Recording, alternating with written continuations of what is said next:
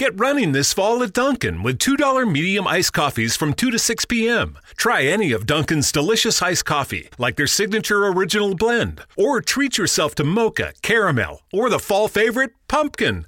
Always freshly brewed, made just the way you like it. Make time for happy hour and enjoy a $2 medium iced coffee from 2 to 6 p.m. Washington, D.C. runs on Dunkin'. Participation may vary. Limited time offer. Exclusions apply. She's one of Twitter's most recognizable frontwomen. If you are not following Madalyn Sklar, it's not too late. She's one of the most giving and successful digital marketers you will ever meet. A sift through just a few of her tweets will make your Twitter space smarter by at least 20%. While Sklar knows how to riff a tweet, she is also a champion of indie music artists. Her Go Girls music has empowered numerous musicians with a community that embraces and helps them grow and get better gigs. A music coach, a social media consultant and strategist, founder of Go Girls Music Fest, Invasion of the Go Girls, and Twitter Smarter, the Huffington Post has named Sklar as one of 50 women entrepreneurs to follow. She is also ranked as a #1 social media power influencer in Houston, Texas. Welcome, Madalyn. Oh, thank you, Debbie. What a great intro. Thank you for all that. Appreciate it. Oh, awesome. So why Twitter? Why did you decide that was the place you're going to put your focus on? Such a great question. When Twitter came out, well, when I started using it was in early 2008. It was pretty new at the time. And I love that it was 140 characters. I love just the whole brevity about it. I was blogging since 2000. Most people had not even heard the term blog yet. And I loved just doing short, small, short, to the point blogs. I was always doing short form. And when I discovered Twitter, I'm like, oh, this really complements how I like to put content out, just short to the point, no fluff. It doesn't need so much fluff. And that was just always how I was. So I just really took to it and just found it to be a great place to get my message out, but also equally important, connecting with people.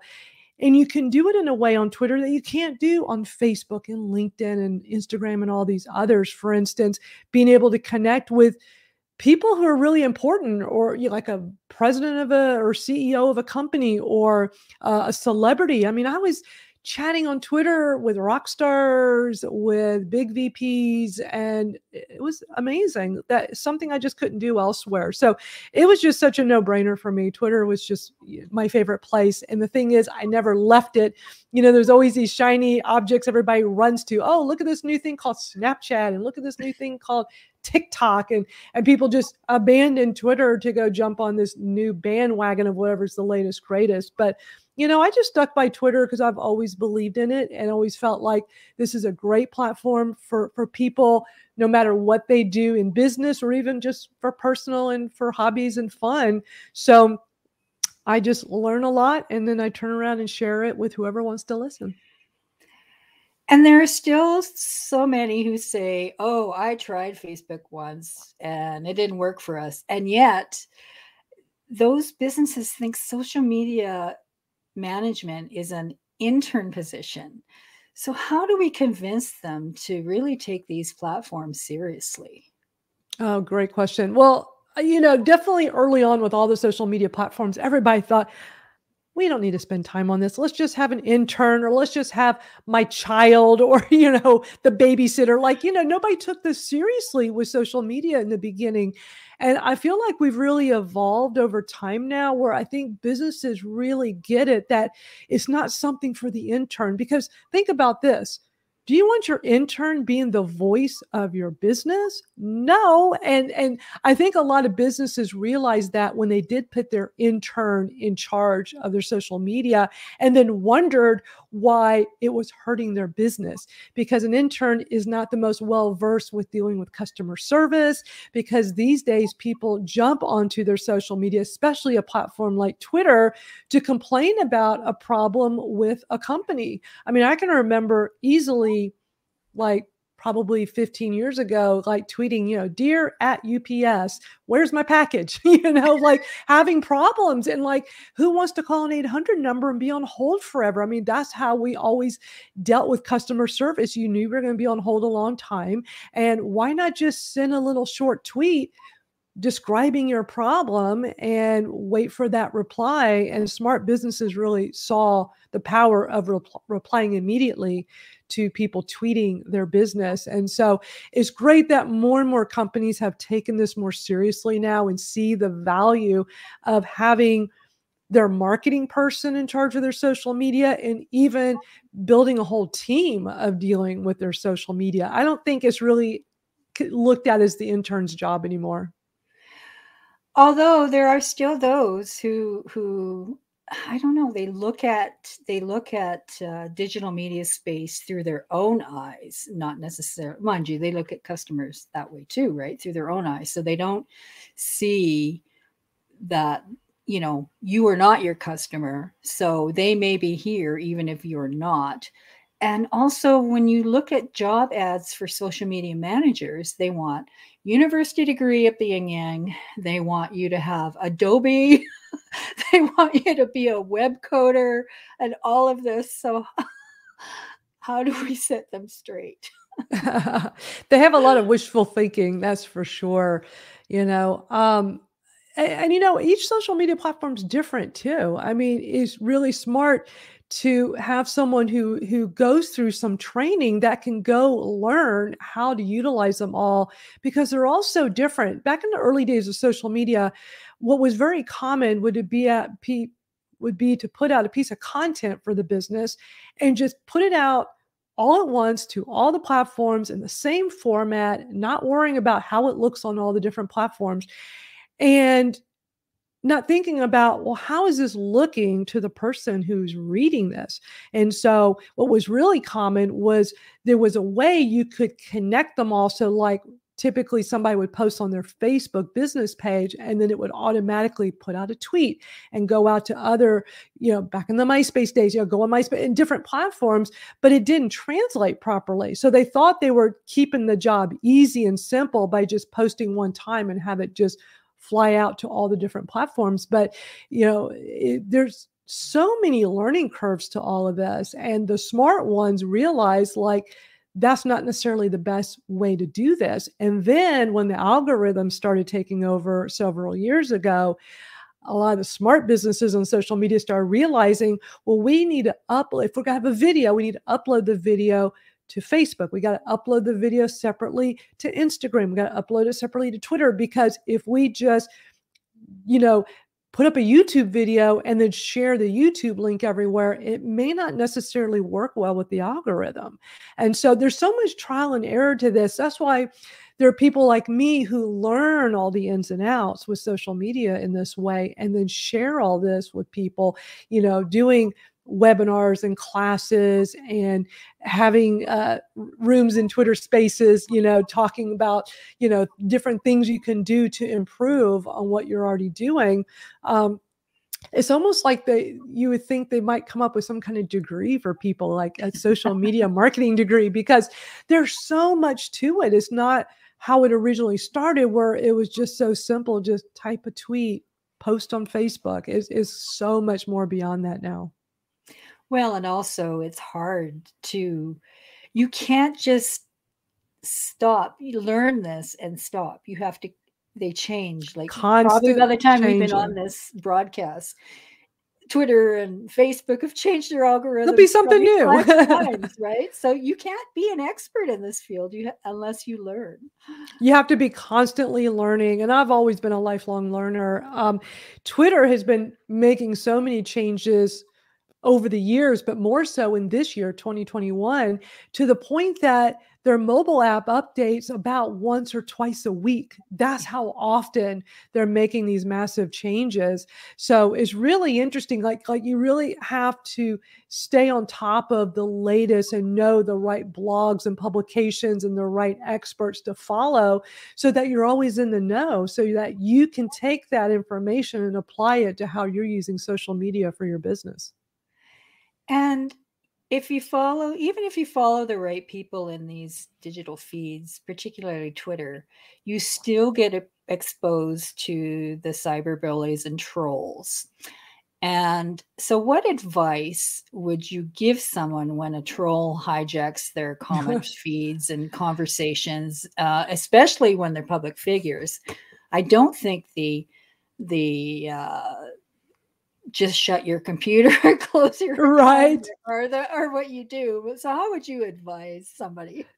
The best thing to do Because is it can to be block. overwhelming for Right. The best thing to do is to block them, because you're always going to have these trolls and these people that have nothing better to do than to come and harass other people for no good reason. I've been hosting my Twitter Smarter Twitter chat for the last 6 years. And probably about 3 or 4 years ago, I had a few trolls, like these guys that had nothing better to do than to come on the chat and try to hijack it and try to just throw it into chaos and type in mean, rude things. And it's like, they want you to engage. You learn really quickly that if you try to talk to them, that they want that fuel to their fire. And so it's best to just let it go, hit the block, and move on. The only problem is when you block someone, that just means you can't see their profile and they can't see yours, but they could still get on social media and badmouth you, and then you're not aware of what they're doing. That's the only drawback with that. But so many times it's just not worth engaging, and it's best to just move on. Now, with my Twitter chat, I have such a great following and such big fans on there that many times when you're in that kind of situation and some bad actor comes on, your community will go shut them up for you, which is always nice. So that's always a big plus, that, when you're doing great work and people like and respect you, and you get somebody that tries to come in and mess that up as a troll, usually before you even say anything, your community has already responded. So when I started out in learning about digital media, my go-to guy was Eric Qualman, and he had a way of simplifying these platforms in such an easy way, for particularly for business. So why it was so important to participate. So when you were starting out, who was your spirit guide? I have been doing, well, first of all, I've been doing digital marketing for 25 years, and there was nobody doing what I was doing before me. So I had no mentors, nobody to look up to. And then social media marketing, I've been doing for the last 16 years. And I was one of the very first ones who really worked to help people and teach people and ended up making a career out of it. So I didn't really have anybody to look up to because there was nobody else doing this. I was just doing it because I understood how it worked, and I kept learning as these platforms were changing. And then I would just share what I was learning with everyone. So it's kind of the other way around. Everybody was looking up to me as the mentor and the person to watch. But I probably, one big influencer was Gary Vaynerchuk once he came on the scene, which was pretty early on in social media, not as early as I was, but he was so immersed in the liquor business, running his dad's, helping his dad run his liquor company in New Jersey. But he really got into marketing and using social media, and he just became a rising star so fast. I remember when his first book came out, I was really intrigued and really loved everything he talked about of how to use social media to market your business. So he kind of became my virtual mentor. And I did get the opportunity to meet him years later at a Social Media Marketing World, which is the largest social media conference in the US. And what was so amazing, I had the opportunity to meet him and talk to him for a few seconds. And I introduced myself, and he goes, "I know who you are." I was like, holy cow, that was such a big honor. So he was paying attention, I guess, to people that knew what they were doing in social media. So that was very amazing to me. But yeah, there just weren't very many. So I've just been more of one of the leaders in this, and not trying to be. It just sort of happened, just like how 25 years ago, I saw the power of this new internet thing and thought, hey, this is really cool. And I was learning how to create my own web page. And then all of a sudden, people wanted me to build it for them. And I thought, well, this could be a business. So I was one of the very first web designers in Houston, where I live. I mean, there were 3 of us that were the very first ones doing this in 1996. And I just wasn't trying to be the first. It just kind of worked out that way because I was just following something I was becoming passionate about. And in that process in 1996, I thought, let me start building this community for female musicians, because this internet's a great way to bring people together all around the world. And again, one trying to be like some leader in this, but I mean, I started the first online community that became the oldest and largest for bringing female musicians together. So I just tend to have a knack for that, and I'm not trying to. I love being an early adopter to things. When I see things that are new and interesting, especially in tech, I usually just learn everything I can and then share it with everyone what I'm learning, and it's really served me well. Like, it's just really amazing when I look back and starting all these things so early, and then social media years later, same exact thing, because there really weren't that many people venturing into it. But I was in the music business, and MySpace was really the first big platform for social media that most of us learned on. And while a lot of people laugh when they hear MySpace, because it was kind of an interesting site, but for the music business, it was gold. I mean, I helped so many bands do so well with their music marketing using the power of MySpace. And so it really allowed me to learn a lot of ins and outs of how we could take a platform like this and use it to help us in business. And for this, it was for these musicians.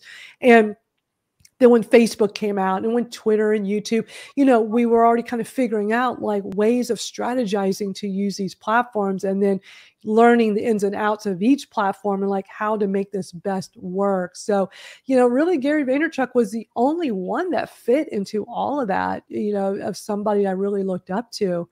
So yeah, interesting, huh? It is, yeah. And of course, these platforms come and go, but Twitter and Facebook have stood the test of time. They have. So which is really encouraging. But let me tell you though, for the day when they're not there though. Exactly. And see, we learned a big lesson in all this with MySpace, because back at the height of MySpace, never in a million years did any of us think MySpace would go away. And we built these great big communities, got all these followers. I would spend countless hours building up, had a huge following on there, only to one day have it go away. And what do you have to show for it? Nothing. Because you're able to collect their email address. You didn't have any contact info. You just had the person's username. That's all we had.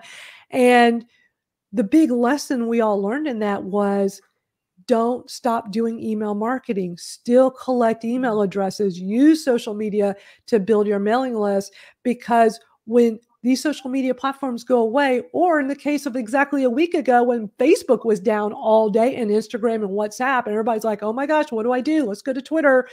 A lot of people are like, hey, I can still contact all of my people because I could send them an email. And so it really shows the power of like having those email addresses is gold. So we don't want to, because a lot of times people think, oh, I've got this big audience on social media. I don't need an email address anymore. I don't need to do all that. Not really smart, because we didn't think MySpace would go away, and it did. And Twitter and Facebook, we don't want it to go away, but something could happen tomorrow and it could be gone. There's no way to know, even though these are big billion-dollar corporations. So is MySpace. I remember when MySpace was bought years ago, it was bought for a crazy amount of money. So everybody's like, it's not going anywhere. It's just being sold to somebody else to take it over. And then it's gone. So when you started the indie music community, were the musicians reluctant at first to get involved? No, musicians were really starting to embrace this new internet platform, and found it very intriguing that they could connect with people in a whole new way. Because prior to the internet, a musician would go play a show, whether it was local or they would go travel, and it costs money to go travel. They have a lot of expenses doing that, but that was the only way to play your music in front of people, make new fans. The internet allowed them to get in front of people all over the world and have people buy their music without having to go see them in person. So a lot of them saw the power of that and really embraced the internet as a whole, and started building their own websites and finding ways to sell their music online. So For some, it took a long time because there were plenty of people that were not very technical and couldn't even understand how to do email and even get on the internet. But very quickly, many of them realized they need to learn how to do this because it could really be beneficial to their career. And way back when, remember the Napster days? Oh, yeah. The studios owned you, and it was really hard to get into a studio, which is where the timing of all this was probably perfect. Yeah, because prior to the internet, it was really hard to make money as a musician. You had to rely on a record deal, which means you had to, have some popularity, be getting a lot of people coming to your shows to get the attraction of a label. And yeah, labels, they sign your life away. I mean, like, you really don't, people think, oh, rock stars make all this money. Not really. Most of them don't, not unless you're a mega star. It's but like most of them, publishing. yeah, exactly. Where the producer gets all the money. Right. So it's usually through the touring where they make more of their money. But with the internet, we started seeing the emergence of what was called indie artists, independent artists. And these were people putting out their own music, doing their own thing. So they get all the proceeds of the sales. And there was software that was helping them to do this without having to be in a studio. It's called Pro Tools. And so once Pro Tools, which was, I don't know exactly when it came out, but a lot of this all happened around the time with the internet and all this new technology, but people had this computer software they could have where they could just record an album through their computer in their bedroom. And it's like, wow, I don't have to go book a studio and spend countless thousands of dollars and hire an engineer and do all this work and then go spend a ton of money having the music made into, back when it was cassettes and records and then eventually into the MP3s. It was a very expensive way, for musicians to get their music out, and the internet really changed that. And we saw this emergence of so many more independent artists coming out. And that was, when I just saw so many of these people on the internet, like, just looking for help and getting their music heard. They already were putting their music together, but had nobody to listen to them other than their local community where they would perform. So really the internet changed that for so many people. Just talked to two Canadian artists, Justin Bieber and Shawn Mendes. Right, exactly. So do you sing or play an instrument? I grew up playing guitar. So, that was why I was always interested with music stuff, just for fun. It was just more of a hobby, but I just always felt like I would do something in the music business as an adult and just had no idea that it would, the internet would lead me to that. So it was a lot of fun. I did it for 20 years. And, but when I was learning all the ins and outs of social media at that time, I was also teaching that to a lot of people, not just musicians. And then over time, I'd go through these periods where I felt like I was juggling 2 full-time jobs because my music business stuff was very much a full-time job. And then I was always doing something else, whether it was web design or coaching and consulting with musicians, helping them with their marketing, and then slowly started transitioning to be just more known for social media as a whole and not just for musicians. I just wanted to kind of break out of that musician world where, I didn't want people to think only musicians could work with me, basically, especially being that I ran a site for female musicians. Guys thought they could, like, oh, well, she only works with female music. Like, there were a lot of assumptions. And I did not want to be limited over time. It took a while, but over time, I started feeling like I was being limited by that. And I wanted to really expand more of who I can serve. And because I've gained so much knowledge, I felt like I could help anybody, music business or not. I just want to help people. A lot of entrepreneurs, business owners need help as well. And then as social media was evolving and evolving and evolving, there were a lot of people like me who would help people with social media, but then I became the one they looked up to. I was their virtual mentor. And I started realizing that's also part of my audience. They want to learn from me as well. So it took me several, because, what's always important in business is to know who your audience is. And here I would teach that all the time, especially musicians, know who your fans are. And then I was doing more business stuff, know who your audience is. And then me thinking, well, I know my audience is like business owners, entrepreneurs, and not really thinking a lot of it was also these social media marketers that were just below the level. They wanted to get to the level I was at, basically. They wanted to, be doing this as a full-time job. They wanted to be speaking at conferences around the country. They wanted to be doing more and more and more. So I really started focusing on teaching online classes to help these social media marketers, to get better and keep learning. So because now that this is all mainstream, what is the most unusual thing about your life? I don't know. That's an interesting question. I don't know. It's also normal for me, like, being on my phone all the time, checking emails and checking social media. And I know for a lot of people it's not. Yeah, I do. I definitely make time to have a little bit of a personal life, but I love the internet. I love helping people. All this work I do is driven by wanting to help people. So I'm definitely a type A personality. So I like going 100 miles an hour and doing all this at, full steam ahead. So yeah, it's very consuming, but it's because I like that and I want to help. Yeah, it is hard to kind of turn off the phone, even when you're on your downtime. But it's important, isn't it? It's you kind of need to refresh. Yeah, and I definitely find other outlets for that, for sure.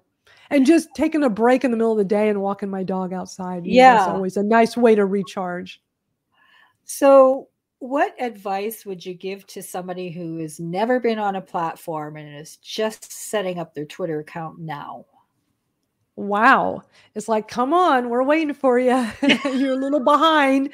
No, I would tell them to just learn, sign up and then just start learning as much as you can, because it is such a powerful platform. It's no longer this little place where you can type a tweet of 140 characters. It's 280 characters. They doubled that years ago. But this platform keeps evolving and it does so much. Now they've got Twitter Spaces, which is the audio platform, where right inside of Twitter, you can get on and just listen to people have conversations about pretty much everything that there is in the world. I like to get on there and teach. Like one of mine that I do each week is on Saturday afternoons at 1:00 Eastern, where we review Twitter profiles and we try to help people improve their profile so that more people notice it. And then on Wednesday afternoons, it's called All Things Audio. We actually turn it into a podcast as well. We record it live inside Twitter Spaces. It's a lot like this. It's like a webcast, but minus the video. It's just audio only, which is actually nice because then people don't feel like they have to get dressed up and look camera ready. They can just be listening while they're out walking their dog or doing something else, and people can just listen passively. It's like a live podcast, basically. But me and my host come on All Things Audio, and we just share the latest with social audio, which has become a really big thing this year.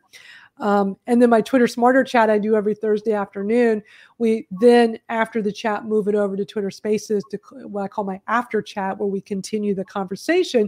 But instead of typing our tweets, we just chat in the app and have a fun conversation. So just so many aspects to Twitter now. It does so much. So it's such a well-rounded platform now that pretty much everything you want to do is right there in it, as a way to get your message out and to connect with new people. Exactly. It's a great community to connect. Thank you. Thank you so much for being here. This is Thank you, Debbie. I appreciate it. Yeah. And you're so impressive. You've done a lot of cool things. Thank you. I've been around. You've got a great bio. So you've been doing some neat stuff. Thank you so much. And we'll look for you again on Twitter. Absolutely. I'm really easy to find since my name's a little unusual, Madalyn Sklar. You can find me with my full name on, .com and all the different social media platforms. Thank you, Madalyn. Hi, it's Jonathan Cotton with the Good Feet Store, and I've shared before how I love an organization called TAPS, Tragedy Assistance Program for Survivors. Recently, we invited some TAPS family members who had lost a military loved one to have dinner with us. As we listened to their stories, I was reminded again of how the loss of a military loved one is such a devastating experience. Not only is the loved one gone, but often they lose their military community, and sometimes an entire lifestyle. My heart was sad over their grief, yet my spirit was inspired by their courage. Then to top it off, I was amazed at their graciousness as they thanked us for just listening. At the Good Feet Store, we love helping you get out of pain and back into the life you love, and we love supporting the work of TAPS. Come in today for your free fitting and test walk and ask any of our team members why TAPS is an organization that every American can support. Visit goodfeet.com for the location nearest you.